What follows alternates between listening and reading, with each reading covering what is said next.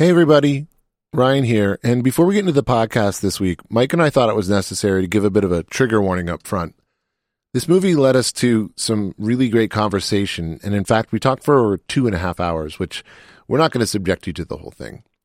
But that means you won't hear the story about my coworker Uriah falling through the ceiling of a job site we were on. And you won't hear us pontificating for 20-some minutes about the greatest X-Files episodes. But we do end up getting to the point where we talk about suicide and how it's affected us personally and the people that we love. So if that's something that is too heavy for you to listen to right now, go ahead and skip this episode. And if you are dealing with thoughts of suicide, I can tell you firsthand that talking to someone can be super helpful, and it can get better. And if you don't have someone close to you that you feel comfortable talking about those sorts of things with, you can always reach out to the National Suicide Prevention Lifeline at 1-800-273-8255. Enjoy the episode, everybody. When you look at things like the Stoic philosophies of Epictetus and others, each person lives their own lives, and the only control we have in the world is the way we react to the situations given to us, right? Like that's 100%. Literally the only control we have in this world. Absolutely. Just cut it in such a way that I don't get calls from friends who are worried that I'm going to go to hell. Dude, most of your friends think you're going to hell anyways. It's probably true.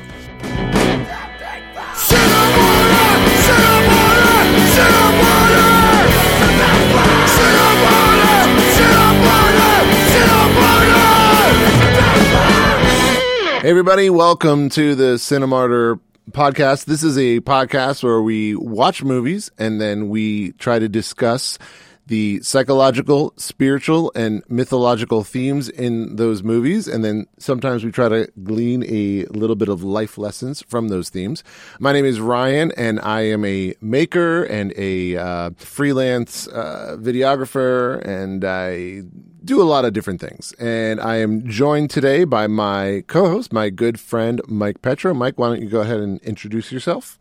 Hi, my name is Michael Petro. I am a bunch of things. But the reason I matter here is because I have degrees in psychology, comparative religions, and mythology, and I wrote my dissertation on transformational patterns in stories. It's a lot of nerd shit. I love it. I love it. And I know you and I had talked about trying to do a different movie in the interim between these two movies, and obviously it didn't happen. Things got out of hand. Not out of hand, but things got away from us. Yeah. Life has gotten busy. But here we are, and I think we should talk about the movie. Yeah, let's do it, man. So this week we're going to talk about Groundhog Day, the Bill Murray film from 1993. And classic. This is not a Bill Murray podcast. It just so happens that our first two episodes are Bill Murray. All right, so I won't suggest we do Ghostbusters next, but I was thinking about it. One day we could do Ghostbusters, and we could have a special guest, because that is our friend Tom's favorite movie of all time. Oh, man, I'm in. Which I think we talked about having him on a different episode. But anyway... but yeah, we're going to talk about Groundhog Day today. It was released in 1993. The movie, for those of you that may not have watched it, which, I mean, where have you been living if you haven't watched Groundhog Day? The movie is basically the guy's name is Phil. He is a TV reporter. He is a weatherman, specifically. And he has to go to Punxsutawney, Pennsylvania, to do a piece on Groundhog Day. And what happens is he does his piece. He's kind of honestly, the parallels between him and Scrooge are kind of, pretty palpable in this movie. The movies are of a piece. Yeah, we'll get to that. Yeah. I'm sure. So, it's interesting. He's kind of a grumpy dude. He's not super happy with life. He does this piece. He goes back to his bed and breakfast, and then falls asleep, and then wakes up the next morning, and it's the same day. And the whole movie revolves around the fact that he is living the same day over and over and over again. And we'll get into this later. It ranges. There's estimates from it could have been 10 years to 10,000 years that he is living the same day over and over and over again until he gets it right, so to speak, or figures out the meaning of what's going on. And then he gets out of the loop. And that's the gist of the movie. And now it's become a phrase that we use to describe things that are monotonous. We say we're living through a Groundhog Day. In fact, when Laura and I were watching this movie yesterday, we found it on. We were watching it on AMC on the streaming AMC thing app or whatever. And I don't know if you've ever watched movies on streaming cable services, but they show the same commercial they show commercials, first of all. Oh my God. And they show the same commercial every time. So halfway through the movie, Laura, I was literally about to say it. And Laura's like, I feel like we're living a Groundhog Day right now with these commercials. And that's a pretty intense Groundhog Day scenario. It was ridiculous. It's the same commercial every time. Funny anyway, go ahead. Because it's, and we'll jump into it.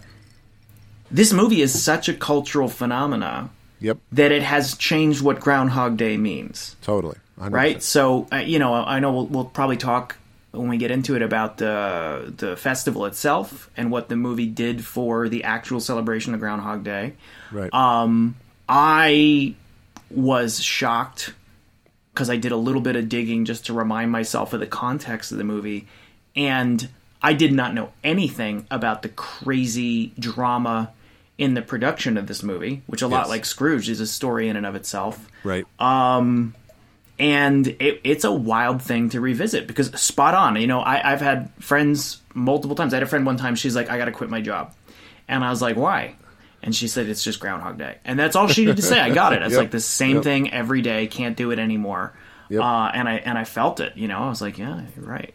Yeah. Okay. So listen, jumping into it, did you like this movie? When you rewatch it, let's start here. Is this a good movie? I am happy to report that I still like this movie, which is funny because the difference between this movie and the last one we did is, when this movie came out in 1993, I don't know if I don't remember if I saw it. I don't think I saw it in the theater. I probably saw it on VHS at some point on a rental or something. And I remember my recollection is that I hated this movie when I saw it the first time. Yeah. Because I did not get it. And then years later, probably late 90s, I don't know, who knows, it was probably on AMC or USA or whatever, and I was laying in bed watching, and it came on, and I watched it, and I got it, and I was like, oh my God, this movie is so freaking good. So I went from hating it to loving it in one viewing, and I'm happy to report that watching it again, dude, it's great. It's hilarious. Dude, there's so many funny points in this movie. I had that experience on my rewatch, both of that, because I watched it again, and we'll get into the particulars. I did not like the beginning of the movie. My going in, I was like, this is garbage. This is nothing like I remember it. This is shoddy movie. And then once it locked in, I was like, no, this is brilliant. So I liked the beginning of it less than I remember, and I liked the end of it more. That's amazing. By the time it ended, I was like, this is better than I thought it was. But I'll stand behind my criticism of the lead-in. It's definitely, I think it's a little clunky in the first act, or maybe the first act hasn't aged as well. But it's so strong in the second. Once it gets into the gag and gets rolling along, man.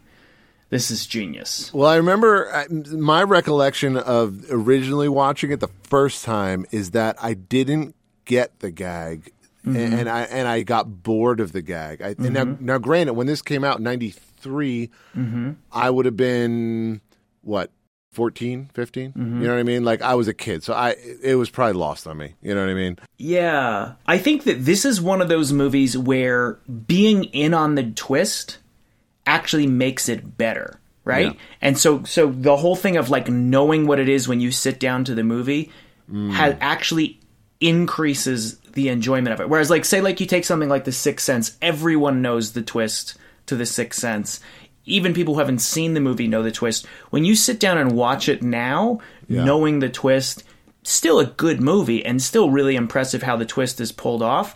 Yeah. But it's not. You'll never have the experience again where you're surprised by it. Groundhog Day, on the other hand, like knowing what you're getting into when you sit down, I think it brings so much more nuance and enjoyment out of it.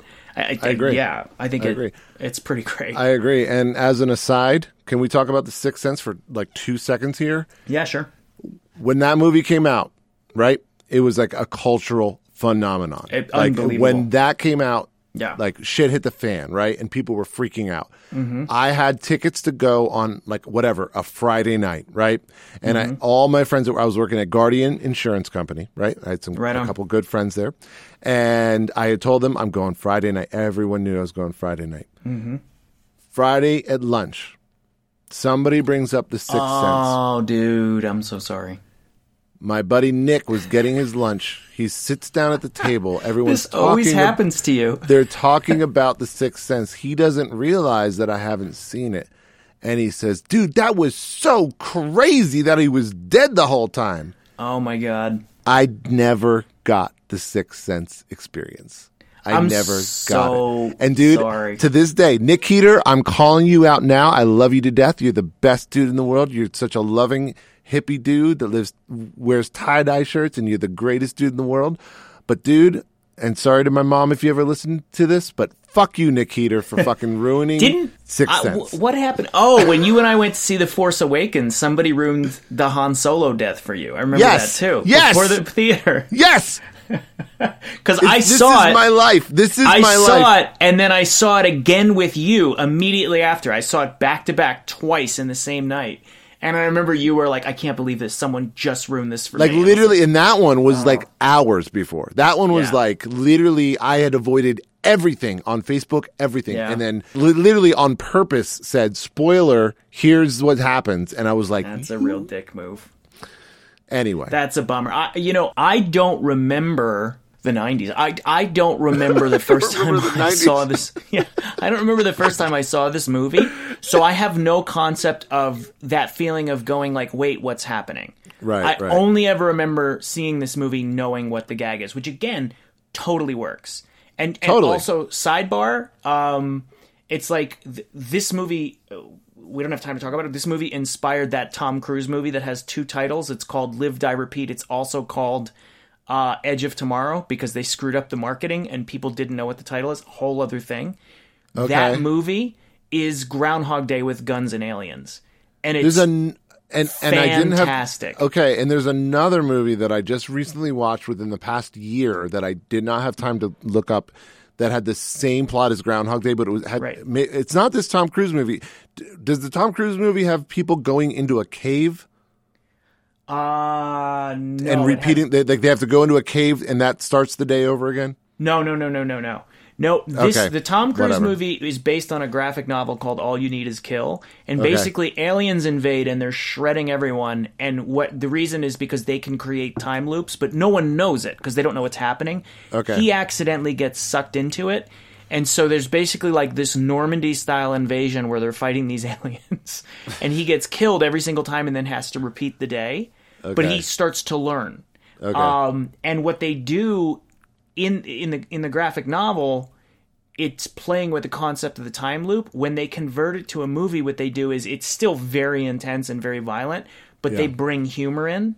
Okay. And it's done so well. Interesting. And it's basically Groundhog Day. Oh, dude, you should totally watch it. It's Groundhog Day alien invasion style. It's so good. Oh, good. But every time I would watch that movie, I'd be like, this is great. And every single review I read of it talked about it being Groundhog Day, the action movie version. Well, and the thing is about Groundhog Day, the movie, is I was reading some trivia, and there's a few people who claim that they were the originators of this type of story, and that I forget who's the writer of this. Danny Rubin, is that? Yeah, Danny Rubin and Harold Ramis, stole their idea. So who knows what the truth is there? But regardless, it's tough, man, because this idea it's an archetypal thing, and we'll get into this. But it's a big idea, right? The idea of repeating the same thing over and over, it really tracks. So yeah, you said you weren't a fan of the beginning, the first act of this movie. So let's talk about that. Talk about what you thought was less than ideal in the first act of this movie. So here's my thought on the lead-in. I think going in, I remember this movie being a masterpiece. So like when it got started, I mean, when the movie really gets rolling, it's a series of bits, and the bits are great. And then they're wrapped around a story. But the lead-in, like the acting's not amazing, right? Yeah. The opening of the script is like, I mean, the characters are caricatures. So that was a little clunky. The sexual politics of these 80s movies are always, to me, so cringe-inducing. Like when his character is basically, when he's hitting on the love interest, I'm always like, oh my God. And I understand, right? Because they're trying to show you, like, he's not a great guy, and then he becomes a great guy through the course of the movie. But there's stuff, like, I had this involuntary, I'm like, you can't do that in the workplace. That's not okay. Right. So that part, like I said, I just will say that I felt it. I suspect that I felt it, and it's probably felt now more than it may have been felt by audiences when they first watch it. Right. Or maybe it's just that you and I, as two white straight dudes, post Me Too, are finally catching up with what women have experienced forever. 100%. And are only now finally cluing into the pain points that we should have picked up on back then. I don't know. Yeah. Probably a little bit of column A, a little bit of column B. And so I think that was the rough part. And then the kind of the thing that buoyed me was, of course, you and I are both from Pennsylvania, so the Pennsylvania culture is kind of like, I'd kill me before I have to go to this small town of Pennsylvania again. I found super amusing. Because which is funny, because I think the movie. So I read that the movie was actually filmed in Illinois, Woodstock, Illinois, not in Pennsylvania. 100%. Because they didn't want to do the shoot there. Which again, I don't know. Like, previous to this movie, did you know about Punxsutawney Phil before that? Yeah, that's a good question. I do know, based on my research, that when they were making this movie, they specifically chose Groundhog Day because there weren't really any movies about Groundhog Day. They wanted a focus point, and it the story could be set anywhere, right? But they chose Groundhog Day as a focal point, to make this movie. So most likely, probably not. I don't think I ever knew anything about it. I did read that they said that the way Groundhog Day started was that in the 1880s, some friends in Punxsutawney, Pennsylvania, went into the woods on Candlemas Day to look for groundhogs. Okay. This outing became a tradition, and local newspaper editor nicknamed the seekers the Punxsutawney Groundhog Club. Starting in 1887, the search became an official event centered around the groundhog and Punxsutawney Phil, a ceremony that still takes place today. So I guess that's how it started in Pennsylvania. Only in Pennsylvania, folks. Bunch of bros. I'm assuming some. What's the drink that our buddy Zach drinks? Miller High Life? No, not Miller High Life. Bush. Bush. Yeah. Bush. Yeah. Mm-hmm. They were probably drinking some Bushes back in the 1880s. I think we can assume that libations were a part of the equation. Exactly. And so it's such an interesting mix where the reality of Groundhog Day, the weirdness of that, the reality of this production, which I hear was crazy, right? They say that this movie basically ended Bill Murray and Harold Ramis's friendship, and they had collaborated on a bunch of stuff, including Ghostbusters. And then they didn't talk till, based on what I heard, like right before Ramis died, they finally reconciled. But they didn't talk for years after this movie. Crazy, like mind-blowing. And I don't know what happened. I didn't look into it enough to understand why they clashed so much. But yeah, that's, from what I've read, that's 100% true, is that they clashed so much on this movie that they did not speak until Harold Ramis was dying, and then I think Bill Murray reached out to him, and they reconnected. Which is insane. Yeah, because I mean, these two. I mean, the amount of stuff that they put out, and like the brilliance of both of them. Yeah. Like they're both brilliant in comedy. mind blowing that this would. How does that happen? You know what I mean? It makes you wonder. Like, obviously they were good friends, they were great collaborators, and it makes you wonder. Like, how do you get to a point where something that tight can be shredded to the point where you don't speak to someone for decades? You know? And it seems like part of it is Bill Murray's style. And I might be wrong about this, but if I remember correctly, when we were doing Scrooge, I did some research and I ran across something that said he initially didn't want to do that movie. And for some of the same reasons he had resistance to this, which is he prefers working as part of an ensemble. Like he never wanted to be, he didn't want all the movie to be just on him. So that's one thing. And the other thing is, I suspect, Murray does a bit of improv. So this was before DVDs and extra features. So I think I read somewhere they said, there's tons of footage on the cutting room floor that we'll never see. Right. And that's the argument is like, he was there for 10 full years. And the joke is there's a ton of other takes and other happenings that we'll just never experience because back then there was nowhere to put it. Right. But I guess his kind of improvisational style is not always great for a director who's not used to that. Yeah.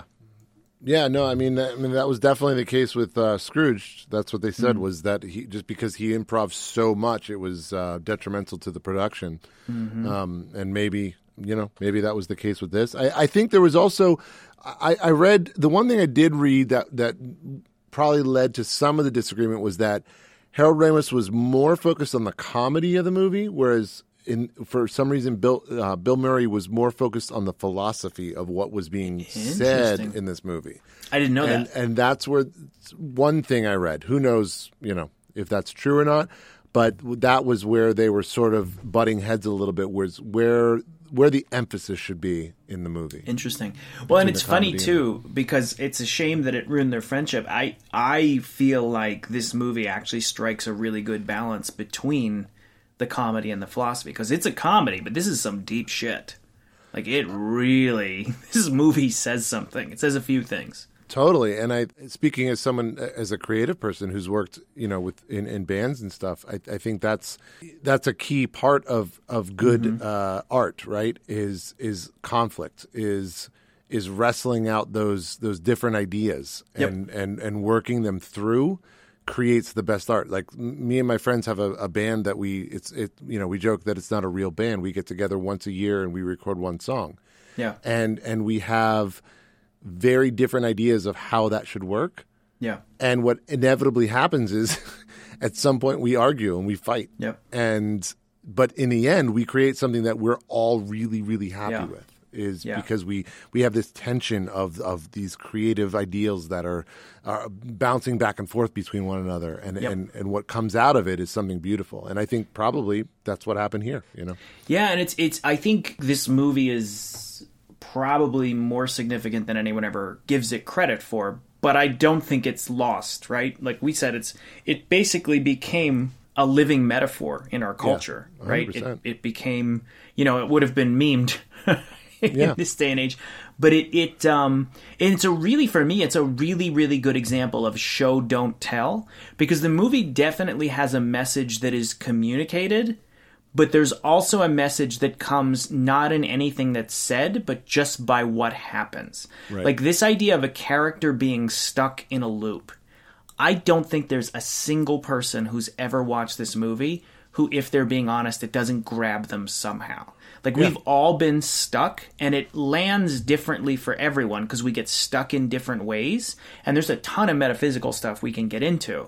But the metaphysics, I think, always works because it's also based in real everyday life. And we've all been in that loop one way or another. Totally. And I think also, I think it's easy to put yourself in the position of Bill Murray's character. Like, you talked about earlier the fact that all the cringeworthy sexual antics of the first act, or once he starts the loop and he starts like with the woman at the diner that he uses the loop to his sexual advantage. I think if we're being honest with ourselves, I think any one of us could see ourselves pulling some dark, dirty stuff. Sure.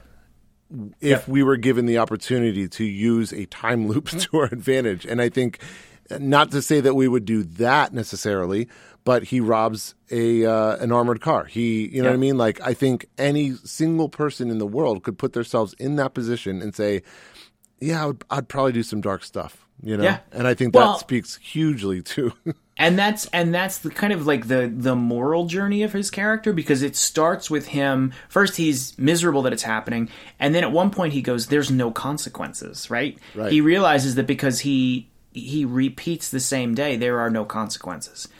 And eventually what you realize is there are consequences. He's carrying the consequences by the time you get to the third act of the movie. It's just that the consequences aren't external, they're internal. And again, that's where, we'll get into the metaphysics of that. But it's really, really brilliant. And it's really subtle, and it's really well done. But yeah, of course, absolutely. Who wouldn't rob the armored car and then?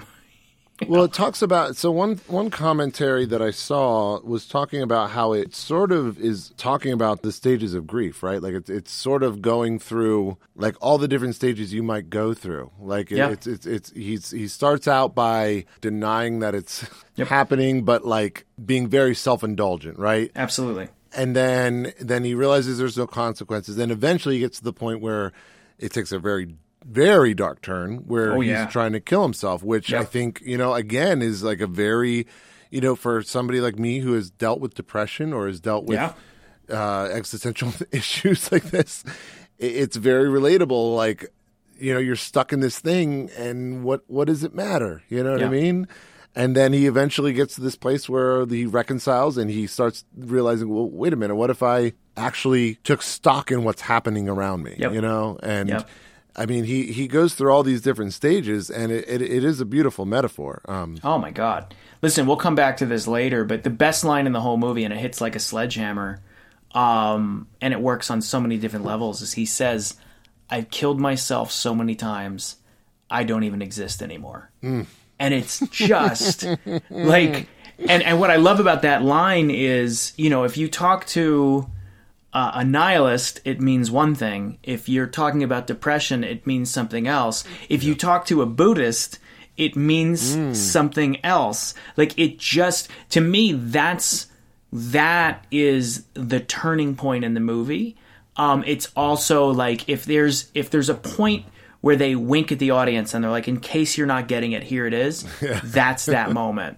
And then he becomes a good person, of course, at the end of the film. But that's what it really boils down to, is he says, "I've killed myself so many times, I don't even exist anymore." And so you look at a film like this where he's stuck in a loop. And basically, it's kind of a bit like there's a lot of spiritual systems and religious systems that believe in reincarnation, believe that when his day ends and then he repeats it. And the reincarnation is more like your life ends, and then usually because you're stuck in karma or something like that, you reboot and you do it all over again.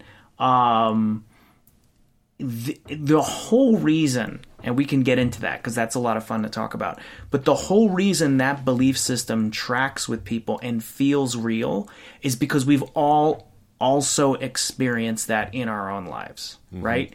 We've all been stuck in a loop. Right. We've also, we've also all experienced the samsara of the self. Samsara is reincarnation. We all recognize that we've changed in our own lifetime. You're not who you were 5-10 years ago. I'm not who I was 5-10 years ago. It's like a whole different person. And a lot of times there are deaths in between those things. So it's pretty wild. But, so like, let's start here. I would say to you, like, where do you find yourself in the story? Where does the loop concept, where does that hit you? Where do you most feel it? Because while you think about it, I'll say, like, there's so many, like, deep places and metaphysical places we could go with it, but also I think about, the Groundhog Day experience of, like, patterns in my life that I wish I could change, but I realize are there. Like, making the same mistake more than once, where I'm like, God, how is it that I'm in a different relationship, or I'm at a different job, or I'm in a different place, I'm a different decade in my life, but I feel like a dog chasing his tail. I'm still in this same thing that keeps happening over and over again. And some of us have experienced that at intense extremes, and then other of us it's a little bit more gentle, but that's real, right? That's a real human experience.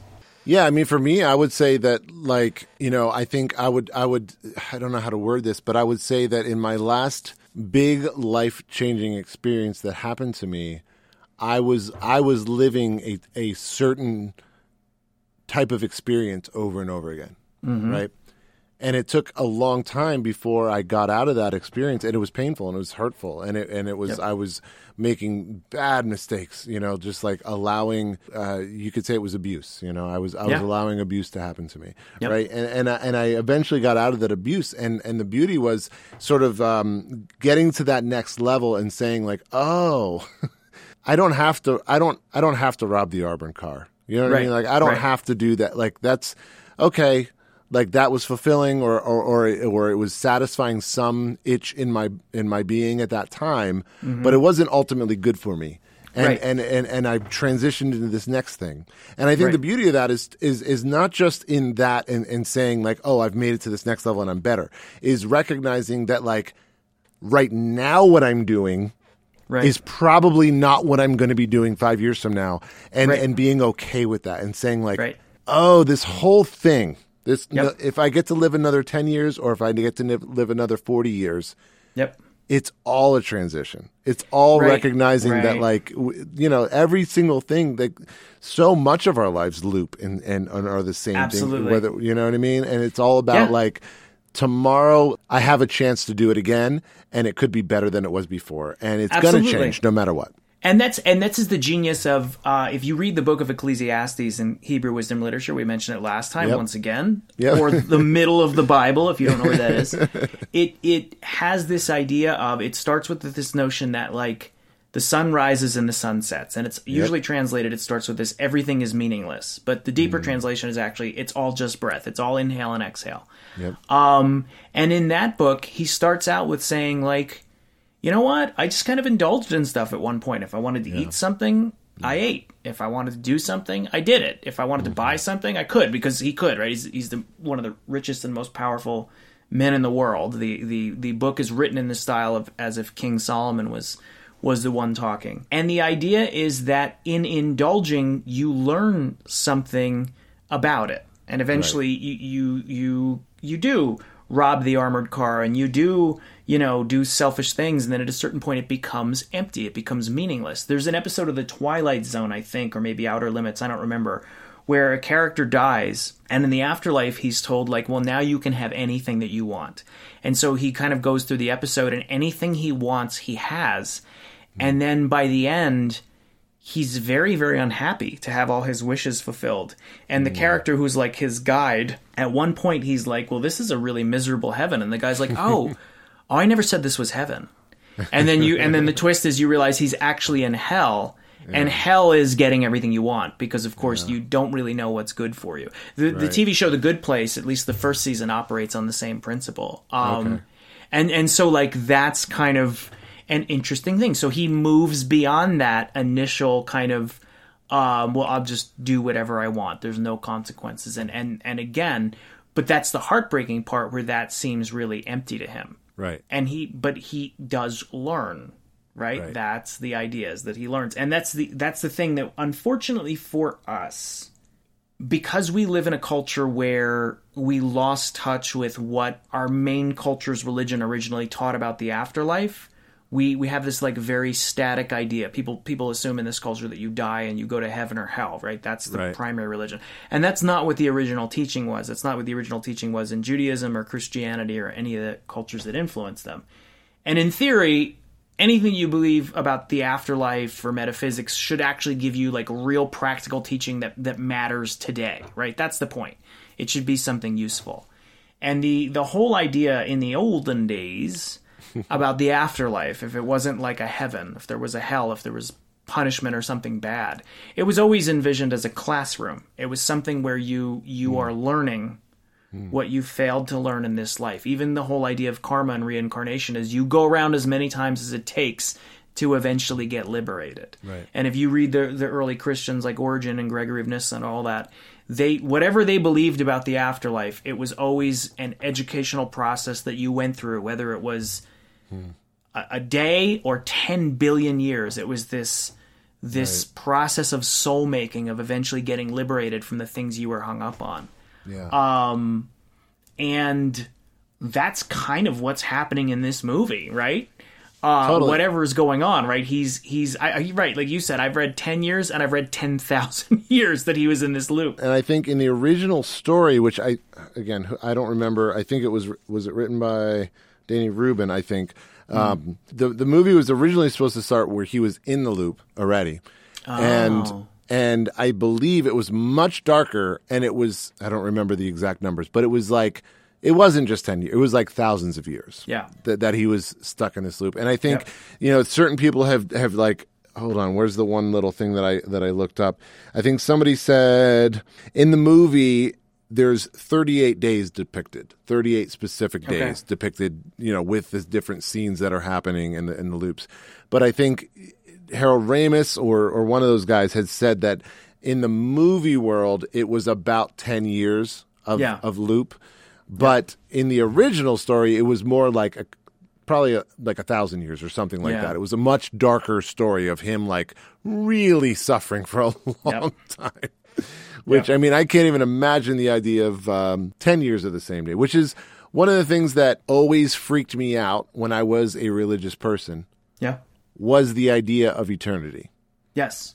Yeah. And this idea of like in the case of Groundhog Day, Bill Murray's reliving the same day for 10 years. So the idea of in your average mainstream evangelical Christian church that I grew up in was that we were going to die and we were going to go to heaven, and we were just going to be there, and it was going to be basically the same shit for eternity, for infinity, which we can't even comprehend. 80 years, I'm 40, and the idea of contemplating another 40 is mind-boggling to me. So the idea of contemplating 1,000 years, 1,000,000 years, an infinite amount of years it sounds like hell to me.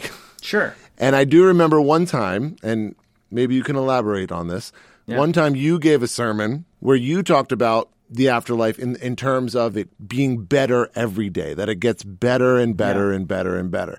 Now, at the time for me, and I'll just be frank with you, at the time for me, that was comforting because I was still in that world of believing in the afterlife and this idea that like, okay, well, that sounds less horrifying like than just doing the same thing over and over again. Now now today, as what I would call, a hopeful atheist, even that sounds horrifying. The idea that going and living every day for eternity that is slightly better than the day before it still sounds terrifying. Well, and so let me give you a few things to think about. And also, sidebar, watch The Good Place. Watch the whole show. I haven't watched it yet. Okay. It's you should watch the whole show. If you absolutely will not watch the whole show, watch the first season and then watch the finale. Okay. Because it's brilliant. It takes a dip in quality about 3/4 of the way through, but it ends so well and it starts so well. So what we were talking about was when you you can cut out what's not relevant, but most people think about heaven and hell. When you look at the early Christian, real kind of mystical geniuses who set up what became the foundation of philosophy of the theology. A huge portion of them believed in what we now talk about as universal restoration, which was that there was no eternal hell. They really believed that if the God of the universe was love, then everything in the end had to be moving towards restoration and healing and wholeness. So there was this idea of the apokatastasis, which is a lot like the Jewish idea, the tikkun olam, which is the fixing of the world. And everything's moving in that direction. And so the afterlife would also be moving in that direction. And the reason that we get metaphors of hell and things like that is because it's very possible that after this life we pass through various other stages of existence, some of which are not great, and some which are, shaped by our choices where we're learning and we're going back and forth. But that would take eons, right? And so then what I talked about in that particular instance, and this is legit, I had the same experience growing up. I was always told, well, heaven and the afterlife is like a church service that just goes on forever. And I was like, that definitely makes me reconsider hell, because that does not sound fun. It sounds more like my idea of hell. Especially for those of us who at the time still bought into the whole like idea of Christianity, but we're not huge fans of the church services. Right. Yes. And again, for me, like I'm still very much a Christian, but of a very different cloth. Right. I'm a whole different creature there. Yep. But there was a theologian that I love, a kind of a mystical philosopher named Gregory of Nyssa, and he basically said that in the afterlife we fall into an infinite abyss of contemplation. And his idea was, if God truly is infinite love and infinite goodness without end, then we would be dropping into that infinity for infinity. He also believed that we were created, or we exist with a capacity for infinity. So the afterlife would be perpetual transformation, and it would be getting better. The problem is when you try to imagine that, you can't conceive of what it is, because each day being better than the next is like, well, I'm going to have ice cream that tastes better tomorrow than it does, and I'm going to drive a Bentley, or then I'm going to be really happy. If that were true, philosophically, intellectually, I don't know, conceptually, we would probably move beyond those concepts altogether relatively quickly. Yeah. And who knows, man, the greatest good might actually be existence in a state that we can't even fathom right now. Right. There are those who would argue that the greatest good is that when you close your eyes, you rest, and that's the end. But we have to evolve to a point that we can realize that's the greatest good, and that's the letting go that needs to take place. That's the disentangling from karma. I'm pretty committed to the apokatastasis and the fixing of all things, but I'm very committed to the fact that it looks like nothing we can imagine or conceive. Yeah. Which is why, you talk about some people, talk about the Hindu idea of liberation and the Buddhist idea of nirvana, and they're different, but are they really, right? Nirvana is nothing, but what is nothing? It's no thing that you can conceive. So without going too far off the deep end, I think what matters is so many different religious systems, a lot of Eastern systems and a lot of Christian systems at the beginning posit that there is this idea of going through cycles, and the cycles are educational and transformational. And they are getting us to let go of things that we're attached to, and also shifting our motivation. So again, that thing of falling into perpetual good, your idea of good would be changing. And where that's super interesting to me, if you listen to that and you think that's a bunch of metaphysical bullshit, that's fine. Because what's interesting is you have people like Carl Jung who say the reason that we imagine that is because it gives us a way to think about something that's real in the day-to-day. Now, again, I believe in that stuff, but I also can see where Jung is right. It cycles back around, and his theory was when he saw situations where we would steer ourselves over and over and over into the same pattern, even the same disastrous situation over and over and over again. You're in a series of relationships, you're in a series of divorces. They're all different people, but they're always the same person. You keep kind of finding yourself back where you started. And what Jung said was, that's your unconscious mind steering you into the same situation over and over and over again, because there's something you need to learn, and there's something you need to heal. And you will go around as many times as it takes to learn the lesson and do the healing. But for Jung, that wasn't a pessimistic assessment. He didn't look at that and go, look how broken we are. He looked at that and said, look how much we want to be healthy, that we will revisit the same wound over and over and over again until it's healed. And I think that I was going to comment while you were talking about that. What struck me was the idea that for those of us that currently aren't religious, that is the beauty of what religion can teach us, right? Is this idea of looking at these things. Big religious ideas can be very simply put in our real world lived experiences. 100%. 100, and that was the genius of Jung and Joseph Campbell, is when they saw those things as a metaphor. And so again, for me, I exist in a world where, yes, of course they're a metaphor, and also they might also be a look into like deeper metaphysical reality. But they can be both. And if for you, you're a humanist and you're like, I can't go there, that's fine. Like there's still so much value in the art and the metaphor and the symbol. It's something that's held the human imagination since our existence as a species.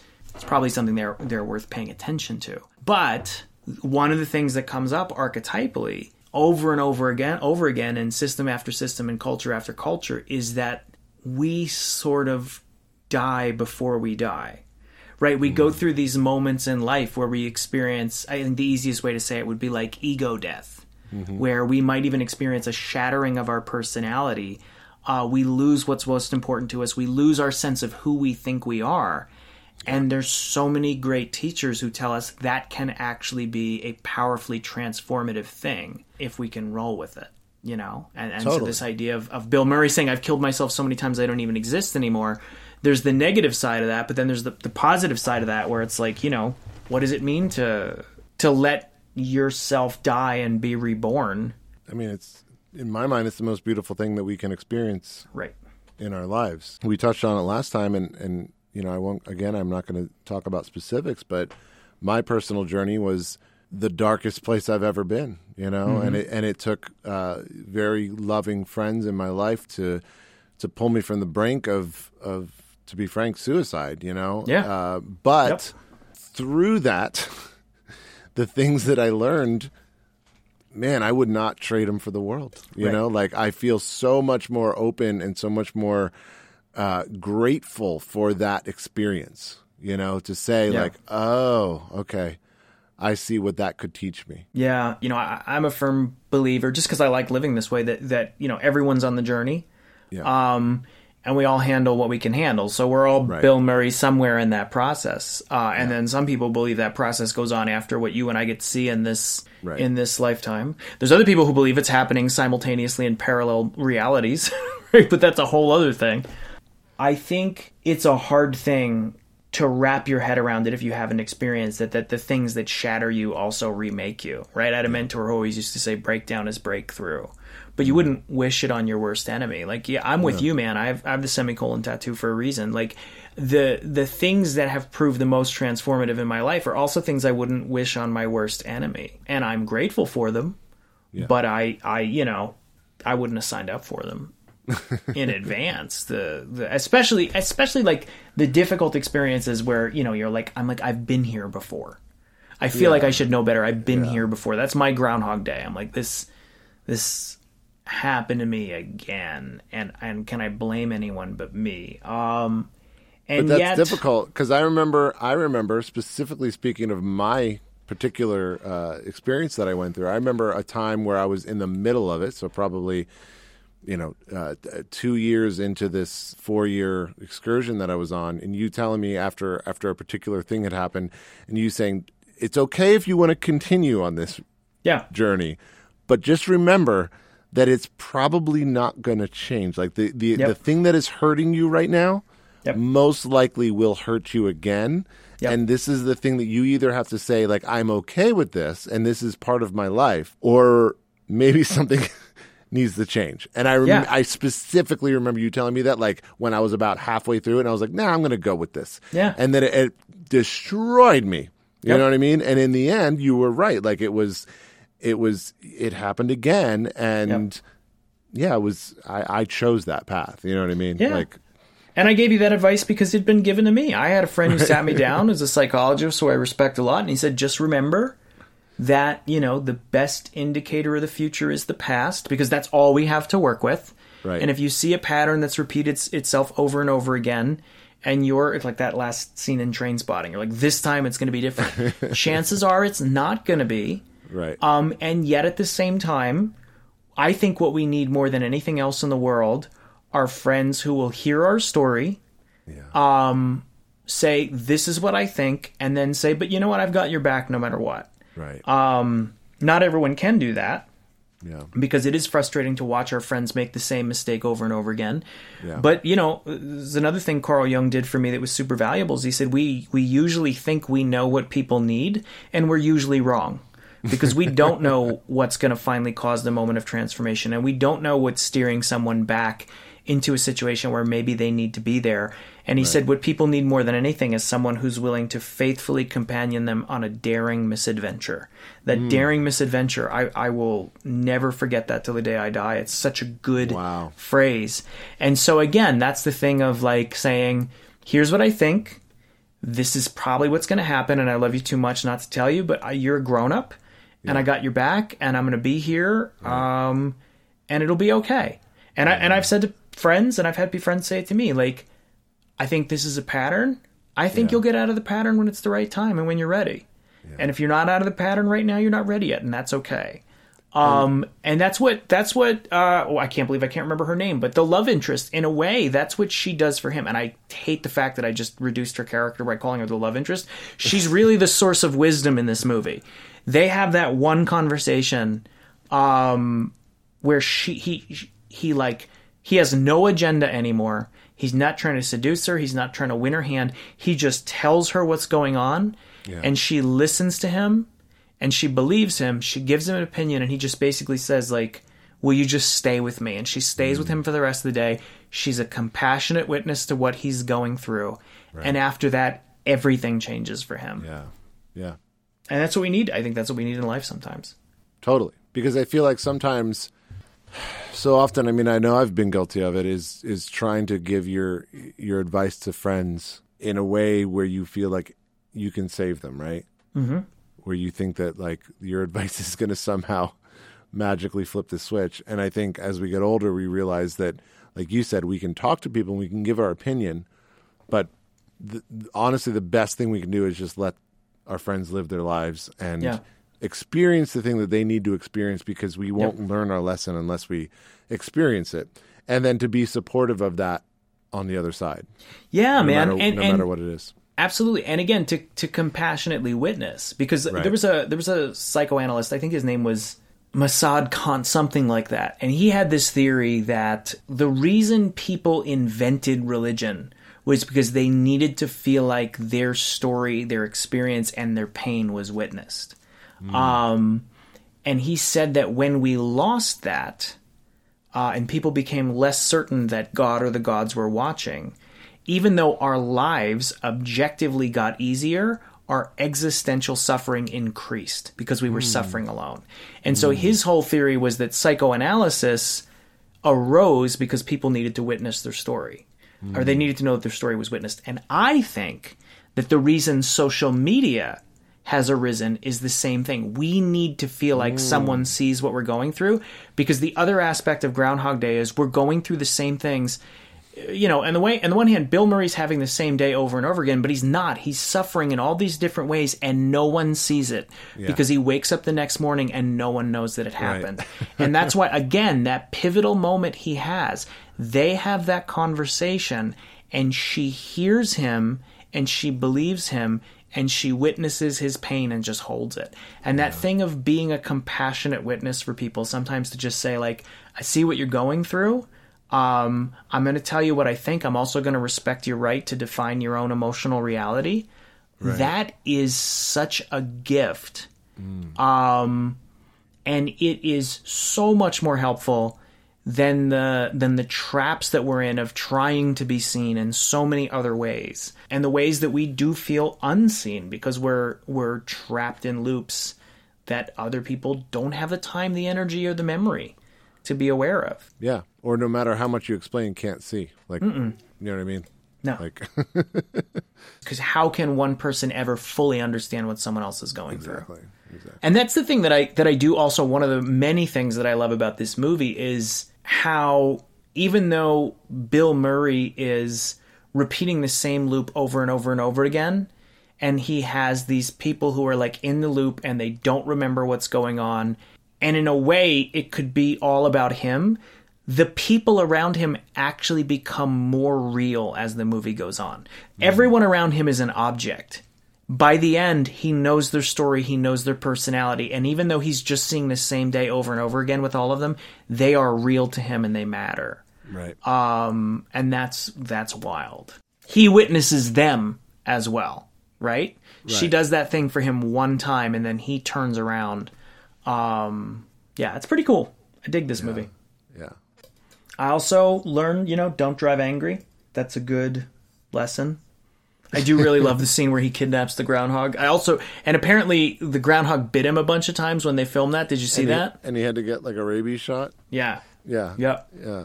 No, that scene is hilarious when he's like talking to the groundhog. Oh my God. When he's driving. Mm-hmm. I just want to say, talking about like specific things that made me laugh. The one thing that I wrote down that like had me rolling was, so when he comes downstairs each morning, and the one morning he like talks to the lady, he asks for an espresso or a cappuccino, and she's like, I could check with the kitchen, I don't know, and the one day he comes down and he's I think it's like the second or third day, I don't know, whatever, and he's like, do you ever have deja vu? And she's like, I don't know, but I could check with the kitchen. Dude, that was brilliant. It's like, what I'm saying. There's good comedy. So many good bits in this movie.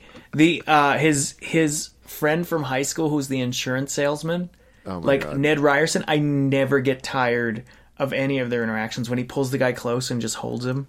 Yeah. And he's like, I don't know what you're doing today, but can you take off? Yeah. And he runs away. And the one time when he punches him. Oh my God. And, oh man, the one that was like really, man, like, again, talking about like the different like emotional trajectories that this movie takes is when he finally embraces the homeless guy.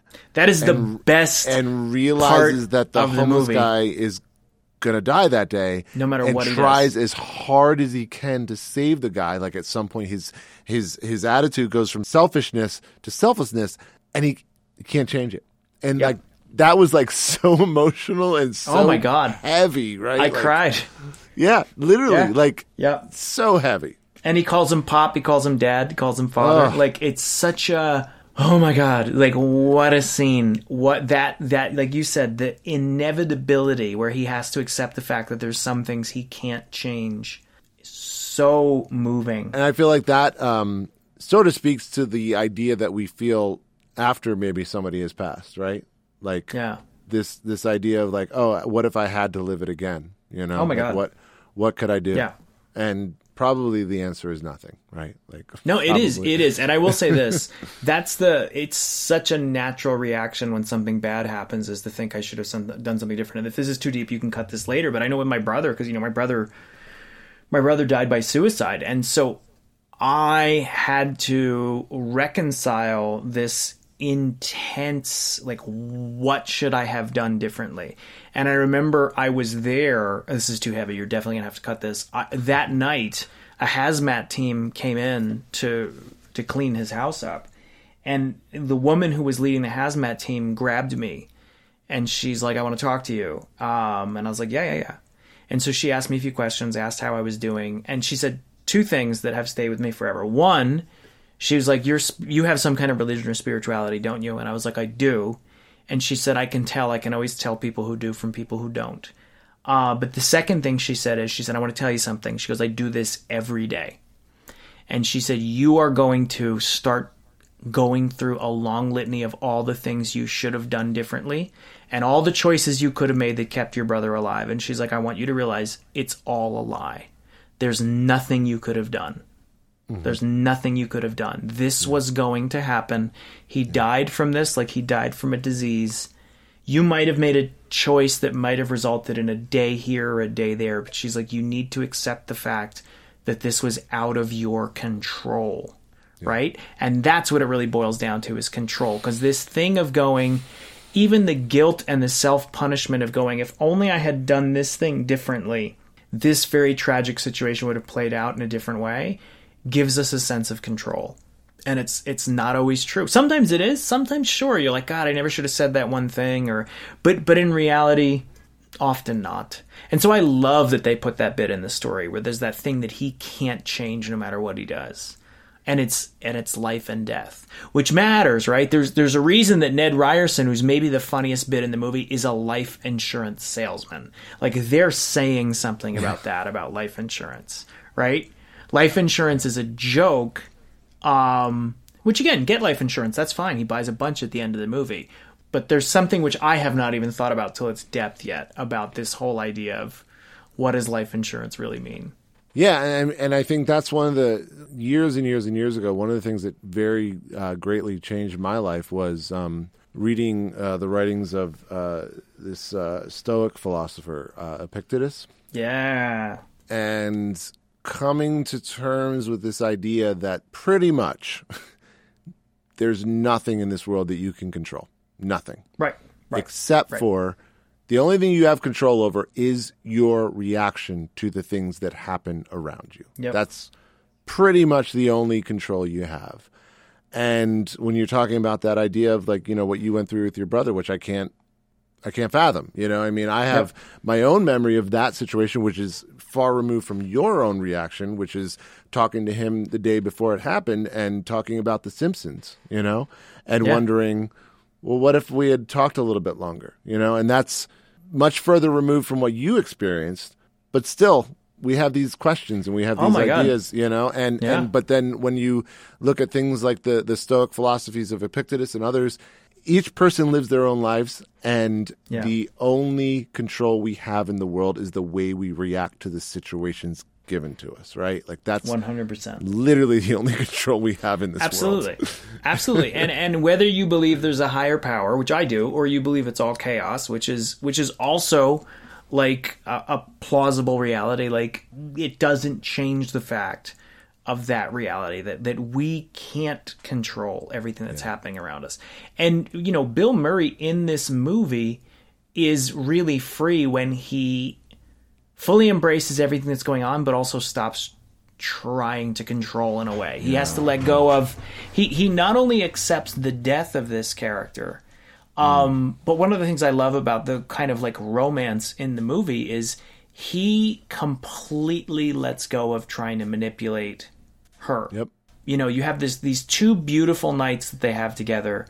The one night where he just tells her what's going on and she gives him advice, and all they do is they fall asleep next to each other. Right. And then when they like end up together at the end of the movie, there's a very telling line where he like grabs her and kisses her and she says, "Oh, why weren't you like this last night? All you did is fall asleep." And again, it's the same thing where you realize like he's not trying to sleep with her. He's not trying to end up with her. He has no agenda except genuinely, legitimately being there with another human being who he really does love, you know, at this point in the story, who he's 100% fallen in love with. And I think you're right.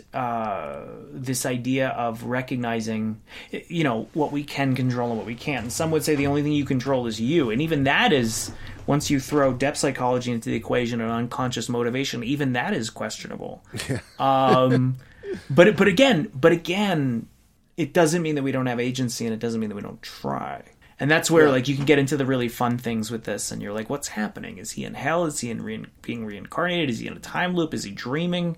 Does it matter? One little point that I don't know, maybe you can talk a little bit more about this, is it's interesting that he doesn't ever get to that place of being okay with everything and calming down until he tries killing himself, until he tries experiencing death and trying so it speaks a lot of our own existential dread of death and coming to terms with our own mortality, right? Yep. And then maybe when we somehow get to that point where we can kind of contemplate our own mortality, maybe we can start really living and being present. And that's the whole idea of, right, that the contemplation of death actually makes life more real.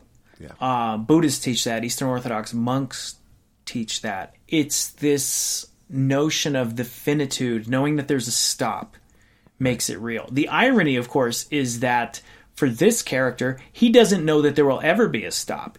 He basically is functionally immortal when he does it, but that has a message as well, which is the dying before we die. There's a Jungian psychologist who believes that the best way to respond to suicidal ideation, the desire that you want to kill yourself, is to eventually realize that in many cases the desire to kill yourself is a misinterpreted message from your own soul that a part of you needs to die.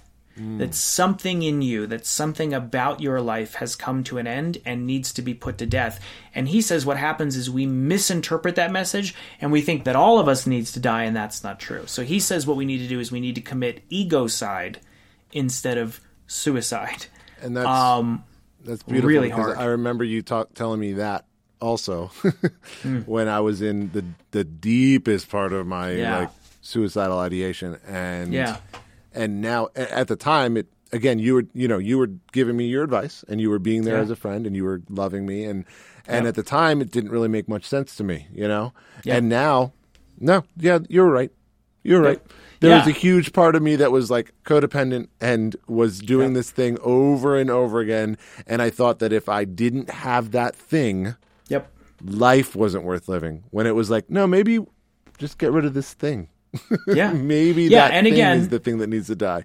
Absolutely. And again, we'll stress this because we're going super deep here, but I don't know why we wouldn't, because it's a big part of the movie. Like, if you are struggling with suicidal ideation, there are hotlines and there are resources, and you should 100% talk to somebody, and you should 100% have a friend that's on 24-hour standby who's going to pick up no matter what, and all of that. That is true. That doesn't stop being true. Right. That is absolutely real. And yes, this is very, very true. Like, recognizing there is a part of me that needs to die. Maybe even everything about myself that I think matters needs to die and go away. But that doesn't mean that life ends, or that I as an organism end, or that I need to destroy myself, literally, right? Because we're always misinterpreting things that are supposed to be symbolic or psychological or spiritual as literal messages. Absolutely. And I've been there too. There was a season, a few years ago where I absolutely did not want to be alive. And I did not, this is an arrogant thing to say, but I did not think I was capable of that, because I'd watched my brother go through his suicidal crisis and take his own life and other people. And I just was like, I'm such a hopeful person, that won't ever happen to me. And so when it did, I was like, I kind of don't want to be alive. And that was shocking, and it was shattering. Coming out the other side of it, and having to embrace my absolute powerlessness before it. Again, I wouldn't wish that on my worst enemy. I see the gift in it now. And it did. There were things that I thought mattered in my life that I needed to let go of.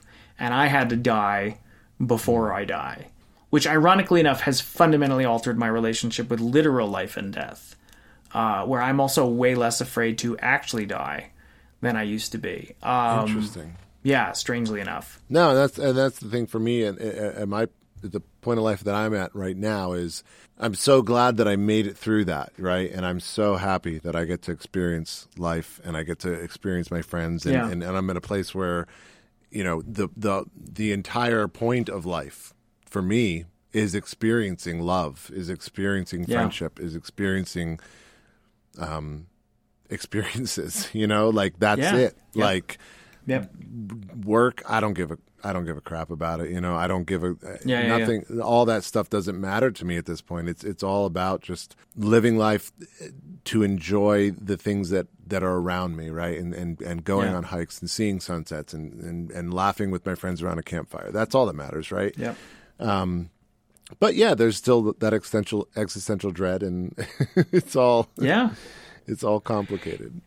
And maybe that's part of the boat ride on the planet Earth. I don't know. Yeah, it's sometimes it just means that you care. I don't know that that's a bad thing. I study all these spiritual systems that talk about like radical detachment, and I'm like, and I kind of care about some stuff. Right.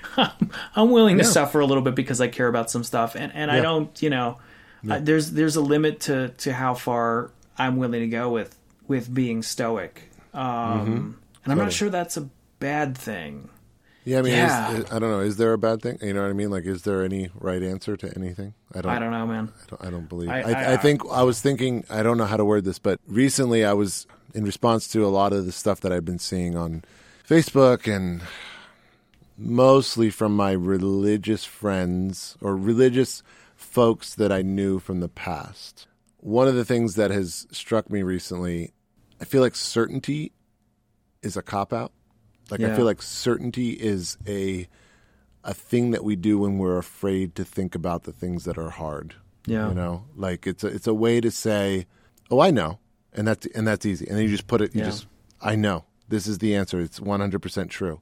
Yeah. When the things that these folks are usually referring to are unknown, are unknowable, right? Yeah. Like when it comes to spirituality, it's unknowable. There's no proof one way or the other, you know? And that's the genius. Even in Christianity, that's the genius of the mystical system, is that it reminds us that there's a lot that we can't know. The things that are most important, we probably can't know. Right.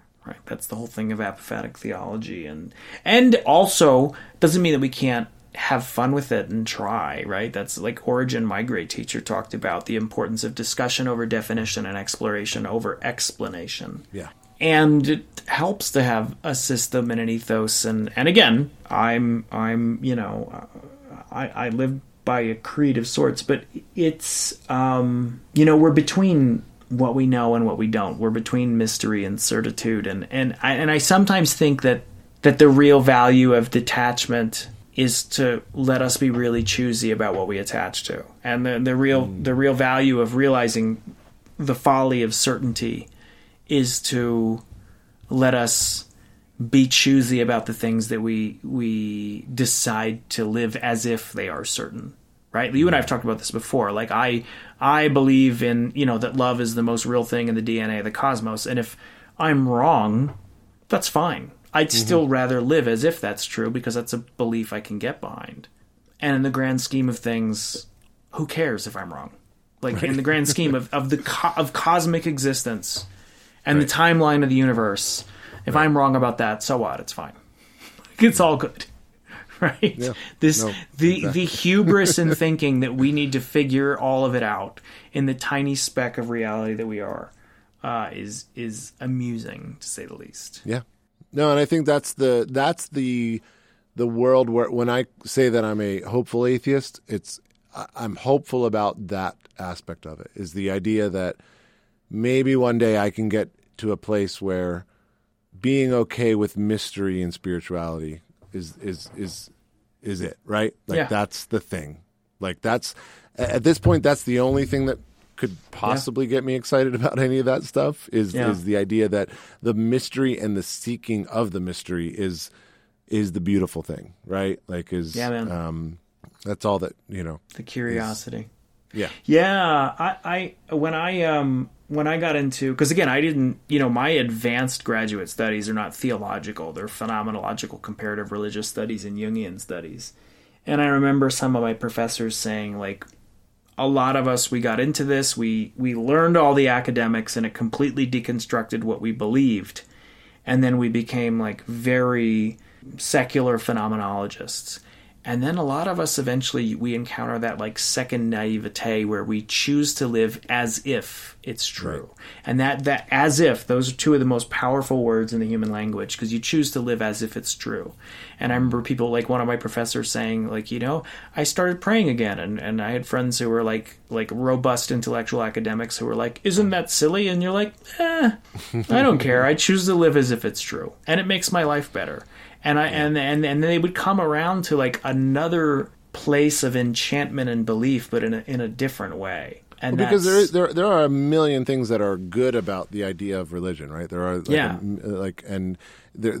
one guy that we were discussing earlier privately, Science Mike. He talks a lot about the idea of, I think he still calls himself a Christian, but similar to you, it's a very different form of Christianity. The one thing that I like that he says a lot is this idea of holding that belief loosely. Yeah. He believes it, right? Whatever that thing is that he believes. I don't know what his particular theologies are, but he holds that and he believes it, but it's loose enough to know that, like, tomorrow something might change my mind. Yeah. You know what I mean? Like, well, and you actually see that in the movie in a really fun way. In P.S., I'll be curious to see what you choose to edit out of this and what you post, because like it's a long one. 10 of our friends are going to listen, and I'm going to get phone calls from 3 of them about this because they're going to be worried about the state of my immortal soul. But do you remember what Bill Murray says? Like at the very end, He's like, when he realizes that he's been liberated from the loop, and he's like, we should stay here. Yeah. And then he has this great line when he says, we'll rent it first. And that's the genius of it, where it's like, yeah, let's do this. And it's like, but also, yeah. let's give ourselves a little bit of an escape clause. And that's kind of that, a friend of mine, someone that I have deep conversations with, said to me recently, they're like, did you ever go through an atheist phase? And I said, about 15 years ago, I read, when I was going to an Episcopal church, I read A Good Episcopal is an Atheist 2 days a week. And I was like, I like that. And that's there's a kind of a beauty in that for me, and like a flexibility and a breathability that made a lot of sense. And that's fun. The interesting thing in this movie is, like, at the end, Bill Murray's not asking what higher power is putting him through this, right? At a certain point, he's like, here we are. Like, I'm going to go with it. And he learns what there is to learn, and he embraces the beauty in it. And he lets go of the sort of metaphysical questions that could drive it, but he's not out of touch with them. Like, clearly, in the middle of the movie, he's angry and he feels trapped, and he's aware that it's going on. And I think for me, everyone's different. For me, my relationship with the metaphysical and the spiritual and the theological is kind of in that place of, like, playful curiosity, permission to speculate and learn and believe, and also, like, comfort with not knowing, right? Yeah. And then it's a whole lot of freedom when you're liberated from the tyranny of the need to be certain. Yeah. Because it makes room for the new, and it makes room for surprise. Yeah. Which is something else I love about this movie, is even though he's stuck in the same loop, he still finds room for the new and surprise, and he's still, like, that's the whole point of the movie, right? He learns to grow in it. Right. And the best metaphor is the thing of him playing the piano. Even though he takes the lesson is for the first time every single day, it's still a different lesson, and by the end he's a master at the instrument. Yeah. She says, "This is your first lesson?" Yeah. And it's his first lesson every time, and yet he's still learning. That's the genius of it. Which apparently, one little aside on that is whatever the one, not the when he's playing at the club or whatever, but when he's playing for her, it's actually supposedly that's actually him playing. He learned the piece. That makes sense because there were a few shots. I mean, you can always tell. This was before CGI, I think, and you can always tell by the cuts when it's the actor playing and when it's not. Yeah. And there were a few scenes where I was like, I think that's actually him playing. Yeah. So that's good to hear. I also love that he was not great when he started, so there wasn't this idea that he had this, like, natural talent. Also, great line. He says, like, "Is this your first lesson?" "Yeah, but my dad was a piano mover, so." Oh my god, that's so funny. He's just Bill Murray's delivery, man. There's so many good one-liners in it. It's a well executed movie. It's well done. Yeah, no, I think it was great, and the comedy throughout was perfect, but it also carried, like, obviously we've now, I don't know what I'll edit this down to, but we've talked for 2 hours about this. Yeah, good luck, man. You're going to have a hell of a time editing this. Have fun. This is going to be a tough one. I don't think we're going to get down to an hour, but we'll try to get it down to less than 2. Just cut it in such a way that I don't get calls from friends who are worried that I'm going to go to hell. Dude, most of your friends think you're going to hell anyways. It's probably true. Quickly, was there anything else? I know there's a bunch of stuff we didn't get to talk about. You wanted to talk about the X-Files episode. Bill Murray's best movie, maybe? Oh, wow. Good question. That's hard for me because I feel as though there's other roles that I think he's just chef's kiss in. Like, he's just... Yeah. So, like, in Rushmore, are you familiar with the movie Rushmore? You just totally made me stop my thought of saying this is his best movie because I have to go back and rewatch all the Wes Anderson stuff. I didn't think about that. Because when the character he plays in Rushmore, there's just some scenes where, like, the way he plays it is just so good. There's a scene where Max and him are, I forget, they're at some sort of banquet or might be after one of his plays or something. And Max is standing next to him, and he says, "So," because he knows he was like in Vietnam. Yeah. And he goes, "So, were you in the shit?" Bill Murray goes, "Yeah, I was in the shit." And just the way he delivers it is just, I don't know. It's Bill Murray, and then also him as the psychologist, I guess, in the Royal Tenenbaums. Yeah. Where I didn't even. He's the I totally forgot that whole part of his career. Like some of those roles, like, I feel like are pinnacle Bill Murray. Just so he's so good in Lost in Translation, and then to roll back to like this era of movies, he's so good in What About Bob? So yeah. I mean, I mean, right. In my opinion, aside from Scrooged, there's he cannot do any wrong aside from Scrooged. Yeah, and Scrooge, I don't think Scrooge was his fault. I think he made a lot with not a lot in Scrooged. Yeah. All right. So I'm assuming our next movie will not be a Bill Murray movie. Please, dear God, if there is I'm going to pray on my knees as an atheist that we don't do a Bill Murray movie. All right. Time. Well, I'll as a non-atheist, I'll pray, and I think it'll work out that way. Check out the Lost episode of Forehead Sweat, the X-Files episode. Check out Edge of Tomorrow with Tom Cruise. I got to watch that for one. a fun action version of Groundhog Day that honestly I think is a great movie. Yeah. Okay. Awesome. And then hopefully next episode we won't do a Bill Murray episode. We have been talking about having some guests on the show, which I think we can pull off, hopefully, and maybe we'll do one sooner than we did this time around if life calms down a little bit.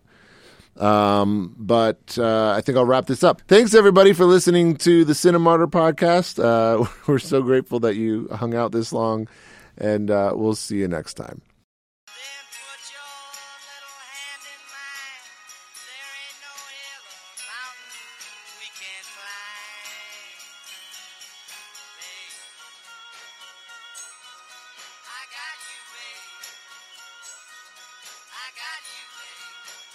Hey everybody, welcome to the Cinemartyr podcast. This is a podcast where we watch movies and then we try to discuss Nice going, boys. You're playing yesterday's tape. spiritual